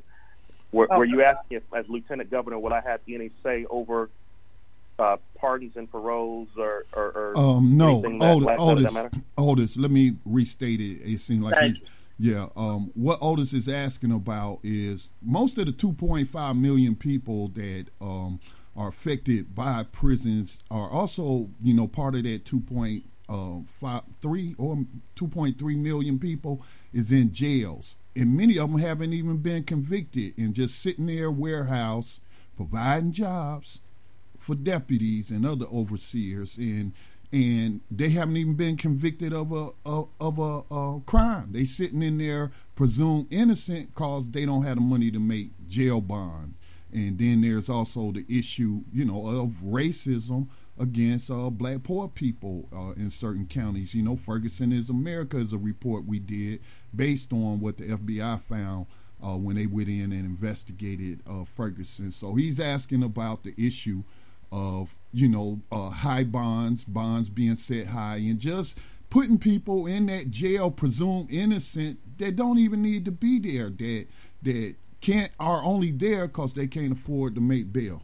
Otis, am I correct? Is that what you're getting at, sir? Yes, exactly, Scotty. And funding public defenders, because we know that's a national problem. Yes, sir. Number one, I keep saying equal sentences for equal justice, or this matter is not just, again, at the local level. It goes all the way up through judgeships. It requires a total overhaul of the prison, the criminal justice system, a new way of thinking. Right now, we have, obviously, in every state, but even in Alabama, we have people who are just sitting, waiting. Yes, we have people who have unfair bonds that are set. This, again, goes back to the days of even President Obama. Fair Sentencing Act, equal justice, equal crimes. We have to have this push all the way through. Otherwise, we will continue to see the warehousing that you're speaking of. So this has to stop. And again, my appointments as lieutenant governor, and I mentioned that there are over 167 different areas you appoint to, 400 different people. We have to have people who don't think the same way as they did before, but people who see it the way we're discussing tonight, who want to make sure they go in and bring about this reform that is needed. So again, just some of the areas that fall under the governor's reach are, as you well know, mental health, pardons and paroles, and it goes on and on and on. So yes, we need change all the way up and down. Even the area, there are independent agencies that we have, obviously in Alabama, like Criminal Justice Information. We have another one called the can't get the exact name of it, but it's Office of Prosecution Services is what it is. We have ethics commissions. All of these commissions need to have people who are appointed to it who, again, understand the highest level of integrity and ethics, and basically how to be more humane. Right now, I believe the United States should and could reduce its prison population and make conditions more humane for people behind bars. These reforms have to be made wisely. They have to be calculated. But if we do this right, we can significantly reduce the negative consequences of people being in prison in the United States and the social damage that it causes large scale, and in terms of large scale incarceration. That definitely needs to be changed. I'd like to take it back as well about the video.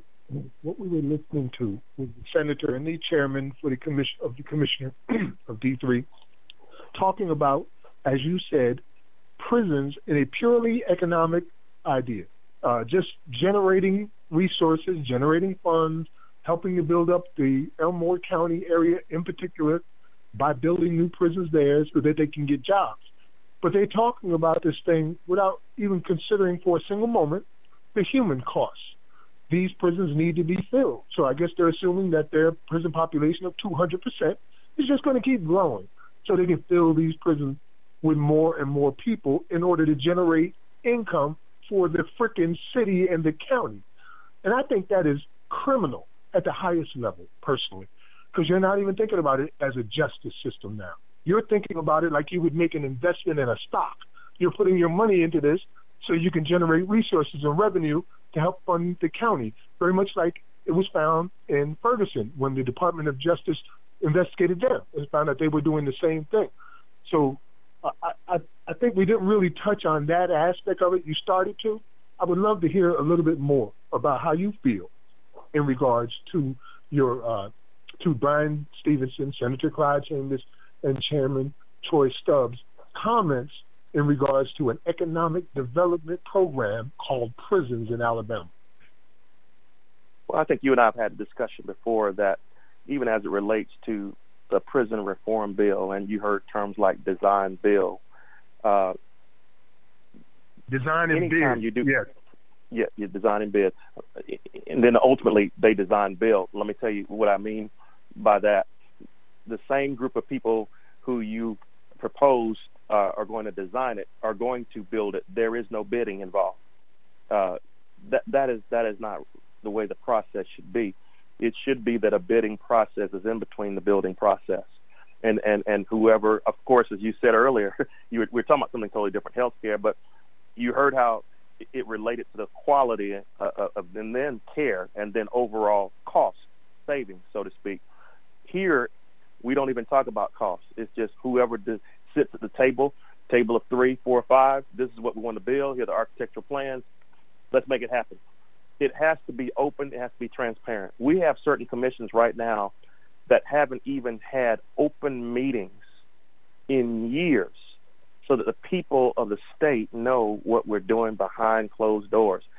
We have FOIA, the Freedom of Information Act. We have call for, sunshine, treatment of laws and practices. And I've even written a book, Can You Hear Me Now?, where I talk about the importance of making sure we articulate what our values and beliefs are. But we do a lot of stuff behind closed doors. And so I keep arguing when you talk about privatization of even the prison system. We can talk about Social Security another day on another show, but you're talking about basically the end game of trying to make money off of warehousing, to make money off of putting people behind bars. That is not the right approach.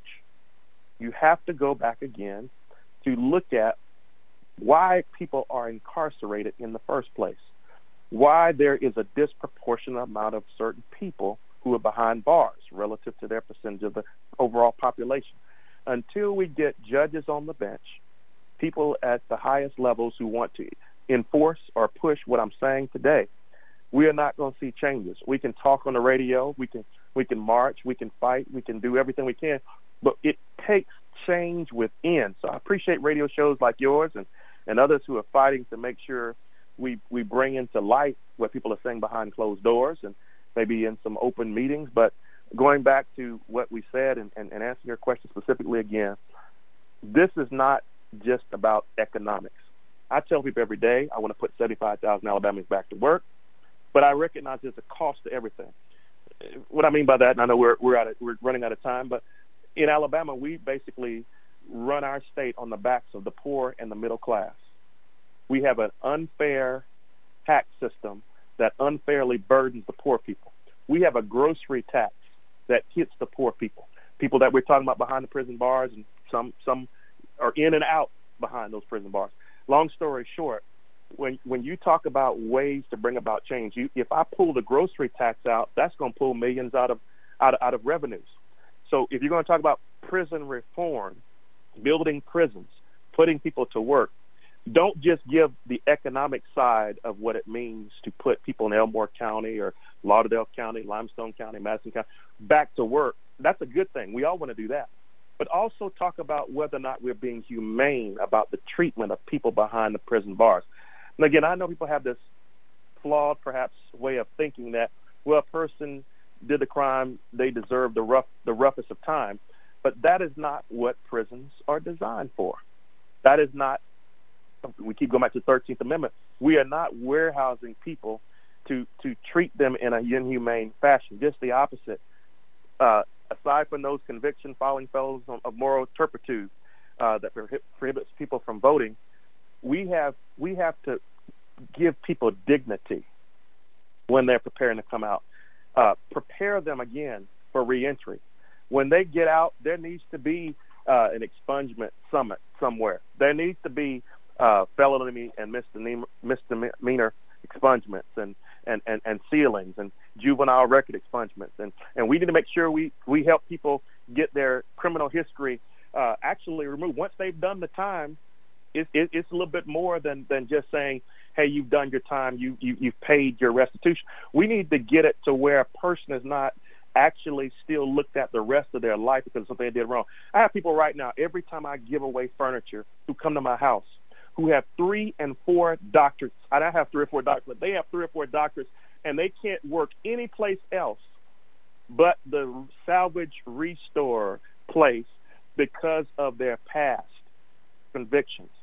We have to do better all over the United States, not just Alabama, to where when a person does the time, they get out and they do well. So again, I know I'm sounding like I'm saying a whole lot, but when you heard clearly on the line on the video, 1/3 black males are heading towards prison. When you see the unarmed African American people being shot at again high levels, we need to put I'm using that person's words, I don't know who it was, the senator or commissioner, who it was. We need to really pump the brakes. We need to say hold it, stop it. Something's wrong here. And while we're on the line, there are people, I shouldn't even say this, but there are people who are actually telling me they don't think an African American should even be lieutenant governor. They don't think that an African American can ever be elected to a constitutional office. This happens at every level. It's not just behind bars. It is every day. And until we get people who will boldly step up and tweet, go on Facebook, have shows like yours, go on the air, use the Lieutenant Governor Bully pulpit to explain what's going on, we're not going to see change. So again, I'm all about articulation of my values, my beliefs, why I think we need change. And I believe when we get more people who are speaking the same way, we're going to see some changes. So, again, I know I've said a lot, but I'm just trying to make that point. We need fair sentencing. We need to make sure that, again, we push for everybody to have a fair shot. Everybody. I'm in the church, so I close by saying all have sinned and come short of the glory of God. So if we think that we're any better than anybody else just because we're on the outside, we're all one event away from being behind those bars ourselves. I wonder how some people who are talking and on videos and on these tapes would feel if they had to take a visit on the inside and see what it's really like. It would be a totally different story. I'd like to think that we have an abolitionist ally and friend who is going to be Lieutenant Governor of Alabama. And I think at the very top of the list of things to do in Alabama, you might consider the Alabama State Constitution, Section 32, which you and I have read together. Slavery prohibited, involuntary servitude, that no form of slavery shall exist in this state, and there should be not any involuntary servitude otherwise than for the punishment of crime of which the party shall have been duly convicted. That is how they turn human beings into state property. And then think about economic development programs that include imprisoning people in their state. Dr. Will, right there at the top. Dr. Will, I want to thank you for your time tonight. And if you will, before you go, give your contact information like your campaign website, if you got any social media where people can interact with you, especially voters of Alabama. Please take that opportunity to do so now. And I want to thank you again for sharing your time. People always ask, thank you so much for allowing me to be on the program.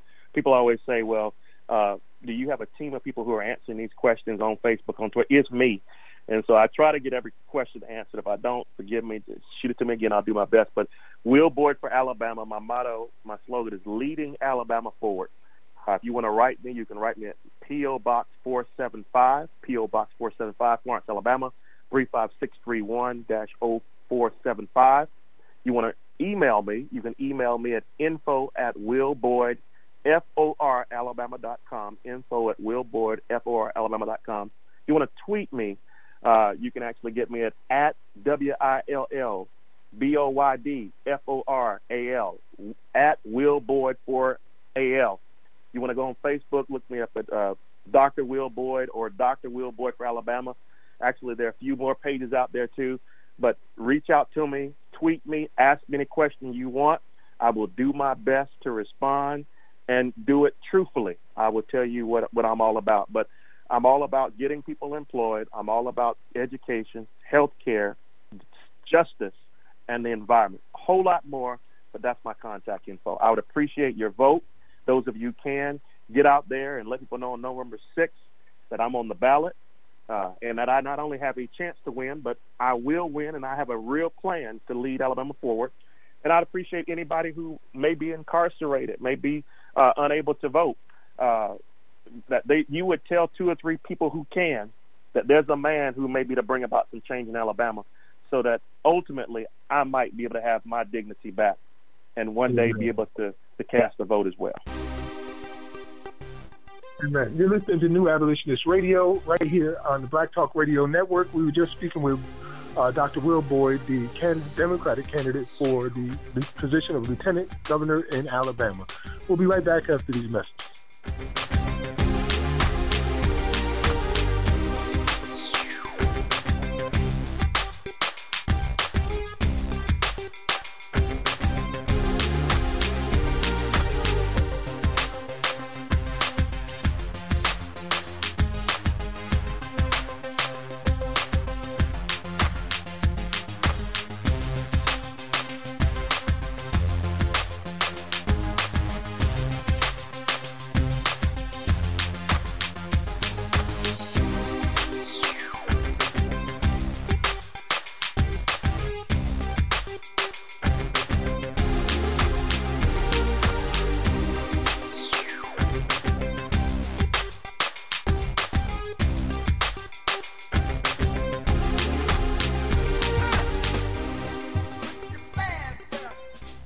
Black Talk Radio, your choice for digital black radio.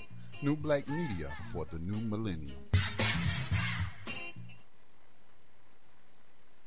Peace and welcome back to New Abolitionist Radio. I want to say thank you to Dr. Will Boyd for joining us here today and being brave enough to have this type of conversation and leading the way. We look forward to interacting with him much more in the future and making change in Alabama and nationwide. Thank you to the callers who participated today, particularly our brother Swift Justice. And I don't know if Kinetic Justice is out there, if he was listening, but we love you, brother. And you got our support, the Free Alabama movement. We are in the final stages of our program, and we got our 2 segments to go. Scotty, was there anything else or any calls you want to take in before we get into our final segments? Yes, actually, we're going to listen to about another 5 minutes of our debut show, which was June 5th, 2013. And again, recognize all of you who have been on this journey with us, who was there from the beginning or joined us maybe within the last 6 months. We're always getting requests for people to join Move to Abolish 21st Century Slavery, but as Max said on that debut show, we only got like 3,500 members. And when Erica X expressed, her abolitionist, and Max said if only we had 1 million more. So we are on here to convert abolitionists, but I want especially though for us to hear those prophetic seeds that was planted. So then we could go into our profile of our abolitionists and as well as our writer and close it on up as we prepare for Mind, Body, and Spirit Radio coming up.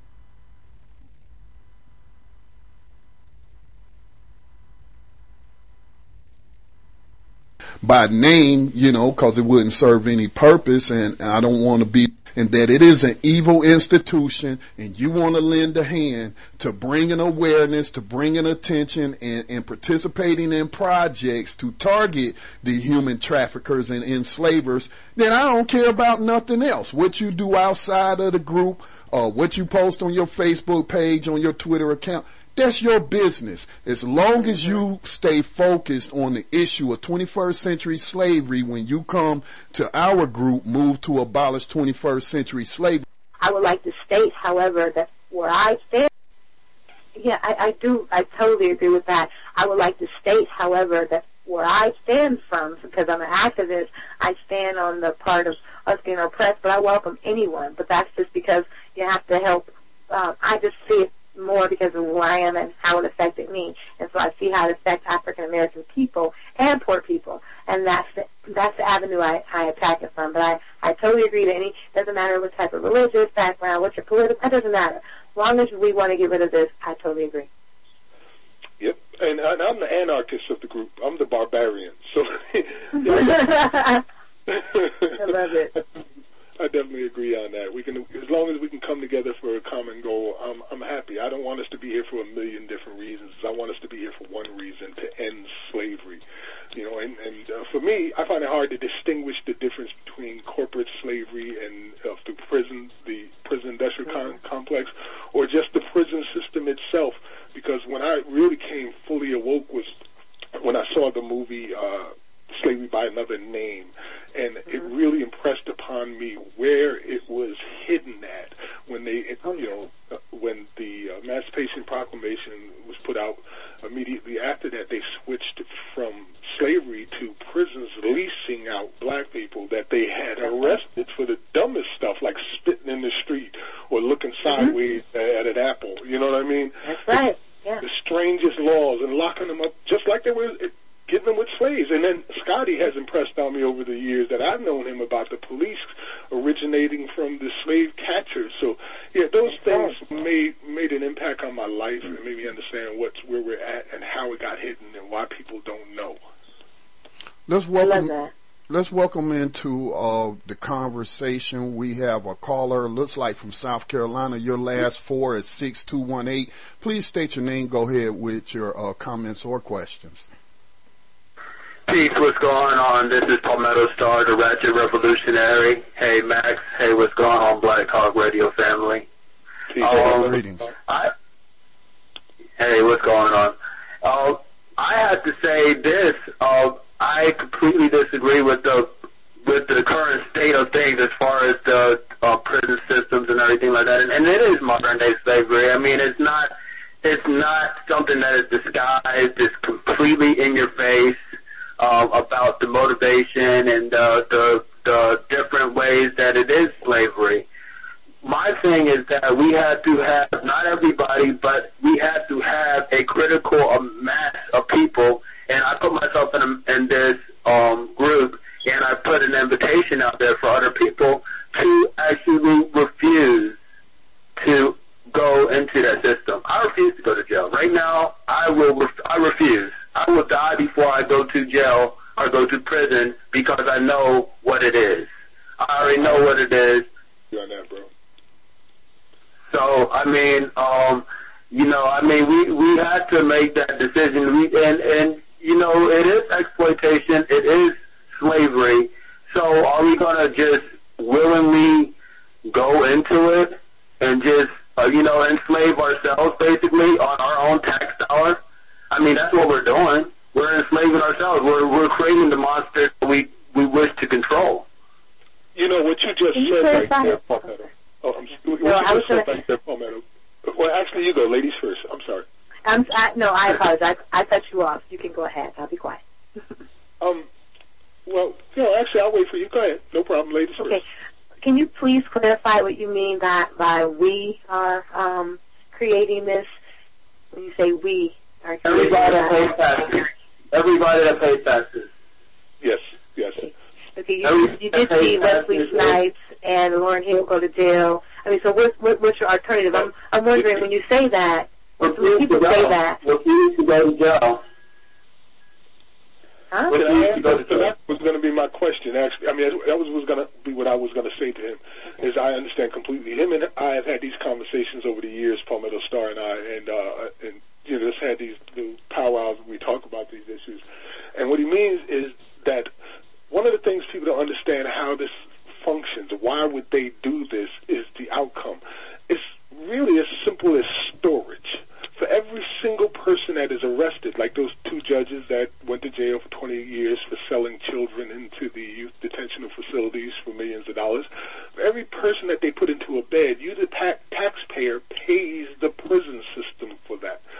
So let's say if it's $50,000 a year per person, they collect $50,000 a year per person times how many beds they have every year just to store people, like it's Soylent Green or some shit. If they sell your services and have you make commercial goods in addition to that, which are sold on the global market, that's gravy. But they're going to get paid regardless, and we're paying for it. So so how? Go ahead, Sister Erica. I was going to say, so that really sounds like say something to do nothing, because we all seen Wesley Snipes. I'm sorry. I said that sounds like to me saying something to do nothing, because we all seen Wesley Snipes, Lauryn Hill just go to prison, and they have more money than I have. And I don't know how much money you guys have. They have a lot of money, and they talk the same thing. I think that those are. I mean, there may be ideology, but how many people are going to go to jail to stop something when most of the people hate each other, especially the high class and the low class? So I'm confused. Palmetto Star, I understand where you're coming from. Excuse me. Let's try to be cordial towards each other. Let's let each other finish. I am cordial. Okay, I'm sorry. Was that me? No, I wasn't talking to you, Sister Erica. Okay. I'm saying let's keep it organized so that we don't step on each other and let the other person finish talking. Palmetto Star, I understand where she's coming from, and I understand where you're coming from. Okay, that would mean like she used some great examples. They just put Wesley Snipes on the prison plantation for not paying his taxes, quote unquote, allegedly not paying his taxes. So, I don't think a lot of people, number one, if you're working on a plantation job for a corporation, you can't really stop them from taking your taxes out of your paycheck before they pay you. So I understand where she's coming from.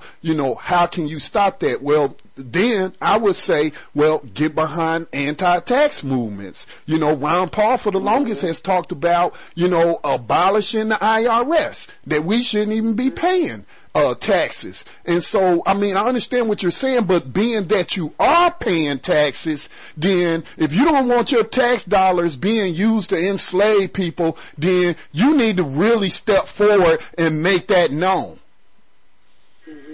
Well, not only do I do that, I also, my thing is I refuse to go to jail. I will die before I go to jail. And it's not for everybody. This is not for everybody. Right. But right now, I'm at the point where I know what it is. I know what the prison industrial complex is. I know what jail is. I know what the legal system is. It's a legal way for slavery. The way me and Max, we go back a long time. He actually edited a police chase that I was involved in which the police came at me in a really crooked manner. They just made up a whole bunch of stuff about how they saw drugs in the car. In the backseat of your car, a single seed at night in the backseat of your car.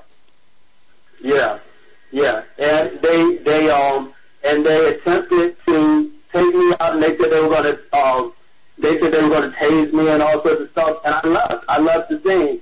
It was at that point where, you know, I started to be more defiant because I was like, no, this is not right. This is not right. I'm not going to go into the system because you want me to go into the system just because you have something, because you want to say something. No, I refuse. So, I mean, I know, I understand it's not for everybody. And I'm not saying don't pay your taxes. I'm saying I refuse to go to jail. I will die before I go to jail, or someone will die before I go to jail. I'm not going to jail. I'm not. I'm sorry, let me say something. I really appreciate your stance and your fire and what you're willing to do. I just don't think that's a feasible mechanism for everybody to do, or something that's going to make them stop. Yeah, make them stop what we're trying to stop. I appreciate your suggestion and your input. However, I think that we still need to take a lot more to find out what else we need to do to solve this issue. I just don't think, because successful people go to jail, and I mean, I don't have a job. I work for myself, and I have a government contract though, and they make you do certain things. You guys just remember Malcolm X's grandson was just murdered. They can do whatever they want. They killed 90% of the Inca Indians. I mean, need not go on that tangent. They can do whatever they want. We need to organize. You know, Sister Erica, the key thing is, and I kind of agree with him, and there's room for everybody. People are going to have different levels of how far they're willing to go, or different levels of commitment. Me, myself, you know, I'm prepared. I understand, you know, Palmetto Star is saying he's not going to jail. You know, either he's going to die or somebody else is going to die. Well, I'm not ready to go to that level of commitment. But at the same time, I'm not going to tell somebody not to, because that's their conscience. I never told him that. Yeah. Right? No, you didn't. You did not. And let's make that clear. You did not. But I am willing to go in the prison plantation. As far as some of my activities go, you know, I'm willing to put my so-called freedom on the line, and, you know, how free we really are is a matter of debate, but, you know, I'm willing to be put behind some bars. That is my level of commitment. If I see one of these people that we're putting information out on, identifying by putting their faces and names out, if I see one of these people in a restaurant or whatnot, you know what, I might go dump a bottle of ketchup on top of their head and says that represents the blood of all the slaves that you've been, you know, enslaving on your plantations, and you know I'm going to get arrested for assault or something like that. Okay, I'm ready to do that. I'm willing to do that. You know, when I look back at the prior movements, you know, look at some of the slave rebellions. Look at Gullah Jack. Look at Denmark Vesey. Okay. They were willing to put their lives on the line. Denmark Vesey was a free black person in an Episcopal church who conspired with a enslaved African by the name of Gullah Jack. This was in South Carolina, in Charleston, South Carolina. And they knew that the penalty was death for a slave revolt or an enslaved African revolt. But Denmark Vesey, who was not being enslaved, put his freedom and his life on the line. So I'm willing to go just as far in my commitment. Let me say this, Scotty. I will totally put my life on the line for my commitment, for my purpose cause, or any other cause that I stand for my people. However, I'm just saying that I did not think that I can go out here and get, a lot of the people when they're, sleep and they're called the American way and they think taxes is that way. I just didn't think that would be something that the majority of people would do. Now I, on some level, already do that. Yes, and I'm willing to, and I support him in his cause, and I support what he does, and I respect it to the utmost. I was just saying that I think that we need to keep taking a lot more suggestions and keep building on to find a solution, because I don't think that is the solution, and I gave the reasons why, but I don't disrespect what he's doing, and I totally respect anybody who's willing to lay their life on the line or even, refuse the system, all in self. I love that. I do. I just am saying that I think that in order to make it stop, well, how can we make them take it off the books? What can we do? I remember looking back in history, and I used to see Martin Luther King making laws in Congress.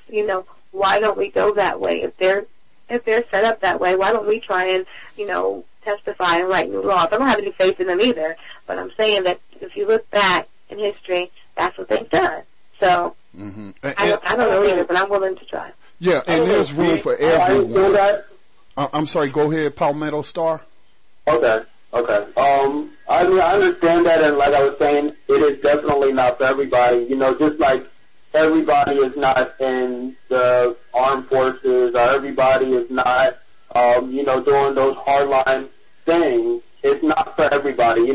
Some people are there to report on it, and people are there to witness it. People are there to. I just believe that we need a critical mass, not the masses, because all the masses are going to do is just witness and die, really, basically. I mean, they're not, the masses have never been involved in any sort of movement. It's always been a critical mass of people. And I think that we need a critical mass of people that say, you know what, this is enough. I'm not taking it anymore. I'm not going to go to jail. So I refuse. So, and I think that if we had a critical mass of people that had that, just 1,000 of people, 1,000 people united to say that would be enough to start turning the tide. Yeah, I understand that. That's why we don't add people to the group. Cause I've been, people adding me to Facebook groups and stuff without my permission, without even asking me if I believe in the cause. And talking to Max, I told him when we first started the group, look, we're not going to add people. Okay, we're going to put out invites and stuff like that, but we're not going to just add people without talking to them first. We want people to willingly join the movement, because you know what? Those people will be more dedicated to the cause than if I just add somebody to the group. But I do disagree with you on one point, though. That is why we're doing this radio program. That is why we produce the media propaganda that we're producing with these wanted posters and putting out information. I think that you can re-educate, or if you use great propaganda, that you can convince the masses to get behind that. And I am seeing a mass a movement against the drug war, which is directly related to prison slavery. Okay, but they're not willing to go. They're only willing to go so far. You know what I'm saying? But then at the same time, I see where you're coming from, and I totally agree that we do need some that's willing to, do the dirty work, so to speak. Okay. All right. Can anybody hear me? We're going to leave it right there. Actually, caller, we're not taking any calls at this point. We're at the end of our program. We have another program coming on. But Black Rose and Featherlight, the other hosts, give New Abolitionist Radio another 10 minutes. This has been our anniversary show. Of course, people share the podcast later. Dr. Will Boyd, want to vote for him, running for lieutenant governor in Alabama as a Democrat. But sorry, we are not taking any more calls. But Max, would you go ahead and give your comments on what you just heard? I think Erica sowed some seeds for congressional hearings, which might happen later, and also the topic of organizing on the inside and making that connection from the outside in or inside out, and just this movement. Did you have any comments on that, Max? And then, if you would, go into the profiles in the writer. Okay, my comments in regards to our very first program ever. We went in this fully committed from the very beginning. You could hear it, like this is it. And I even explained how my wife and I had to sit down and talked about the risks that we would be inviting, doing what we're doing. But it wasn't much different than what we had already done. So we all took that very seriously from the very beginning. And we also knew what we had to do. I mean, this wasn't my first rodeo when it comes to helping to build a movement. So I knew some of the things, and you knew as a communications specialist, military trained, some of the things that we had to achieve, like achieving a certain critical mass. And we found out later just how much of a critical mass we would need, 5%. That's what the abolitionists had in the 1800s. 5% of the population were abolitionists. The rest were either pro-slavery or anti-slavery. And I think, again, prophetic in the way that some of the things we talked about in that very first show are now coming to fruition. So we had a plan, and we worked that plan to bring these visions to light. And hopefully this year, November or December, according to Crystal Roundtree, the Human Rights Network will help us to establish congressional hearings on the 13th Amendment, hearings of discovery. And I think that will be monumental on a global scale. I agree, man, but to keep it short, let's go ahead and, if you don't mind, doing both the writer and our abolitionist in profile, and then we're going to get out the way for Mind, Body, and Spirit. They have a very important topic to talk about black children being kidnapped legally, just like they kidnapping us into slavery legally through that loophole of 13th Amendment. So they coming up right after. But Max, you want to close us out with the profiles? Yes, sir, I can do that. As a matter of fact, I'll just give the short version. If you want to check them out in detail, you can go on our planning page or our New Abolitionist Radio on Facebook. A writer of the 21st Century Underground Railroad this week is Anthony Ray Hinton.